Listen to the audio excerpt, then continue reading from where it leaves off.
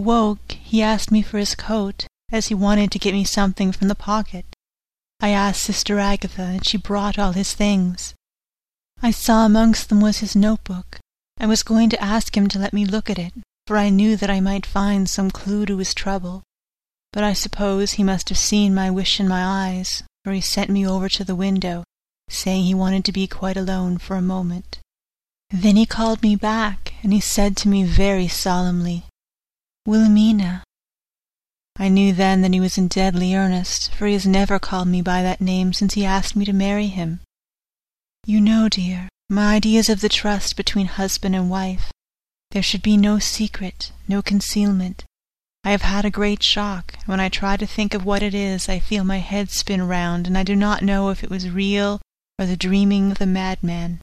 You know I had brain fever, and that is to be mad. The secret is here, and I do not want to know it.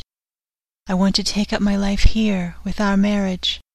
For, my dear, we had decided to be married as soon as the formalities are complete. Are you willing, Wilhelmina, to share my ignorance? Here is the book. Take it and keep it. Read it if you will, but never let me know unless, indeed, some solemn duty should come upon me to go back to the bitter hours, asleep or awake, sane or mad, recorded here.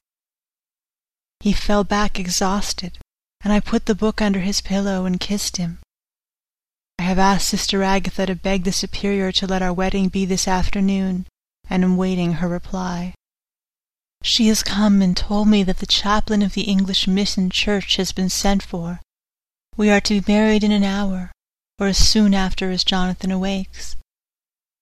Lucy, the time is come and gone. I feel very solemn, but very, very happy. Jonathan woke a little after the hour, and all was ready, and he sat up in bed, propped up with pillows. He answered his "I will" firmly and strong. I could hardly speak. My heart was so full that even those words seemed to choke me.